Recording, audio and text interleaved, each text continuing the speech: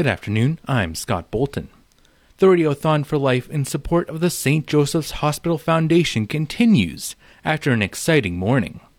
St. Joseph's Hospital Executive Director Greg Hoffort is thrilled with what's been another strong showing. It's a real testament to our community and the generosity of Southeast Saskatchewan. We just can't thank them enough. In spite of a downturn in the economy, the Hospital Foundation events remain a tremendous success.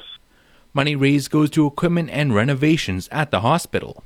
The Radiothon runs until 6 o'clock. Visit discoverestevan.com for details on how you can donate. Farmers are rejoicing after a mighty splash of rain put some moisture in the ground while seeding is underway.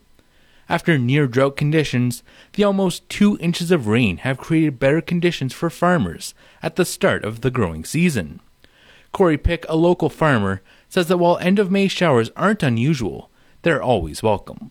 If you could blueprint it, that would be great. It quite often doesn't happen, but we haven't had a rain like this for quite a long time, so it was most definitely welcomed, for sure. Pick says he's thankful that the rains have lowered the chances of any wildfires. The sense of community is especially strong in the Southeast today. Over 100 volunteers are helping out with various outdoor projects for individuals and nonprofits, as this is the Estevan United Way's 12th day of caring. President Danny Ewan.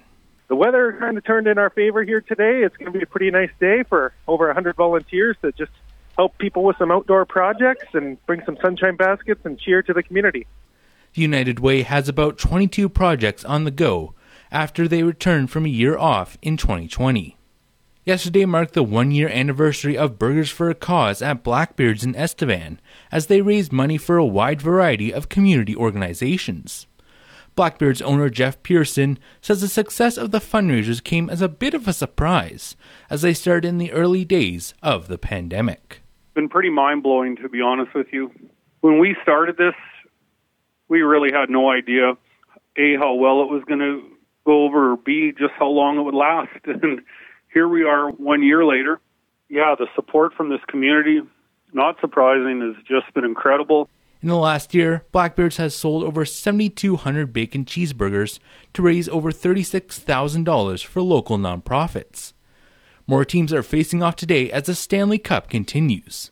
More in sports.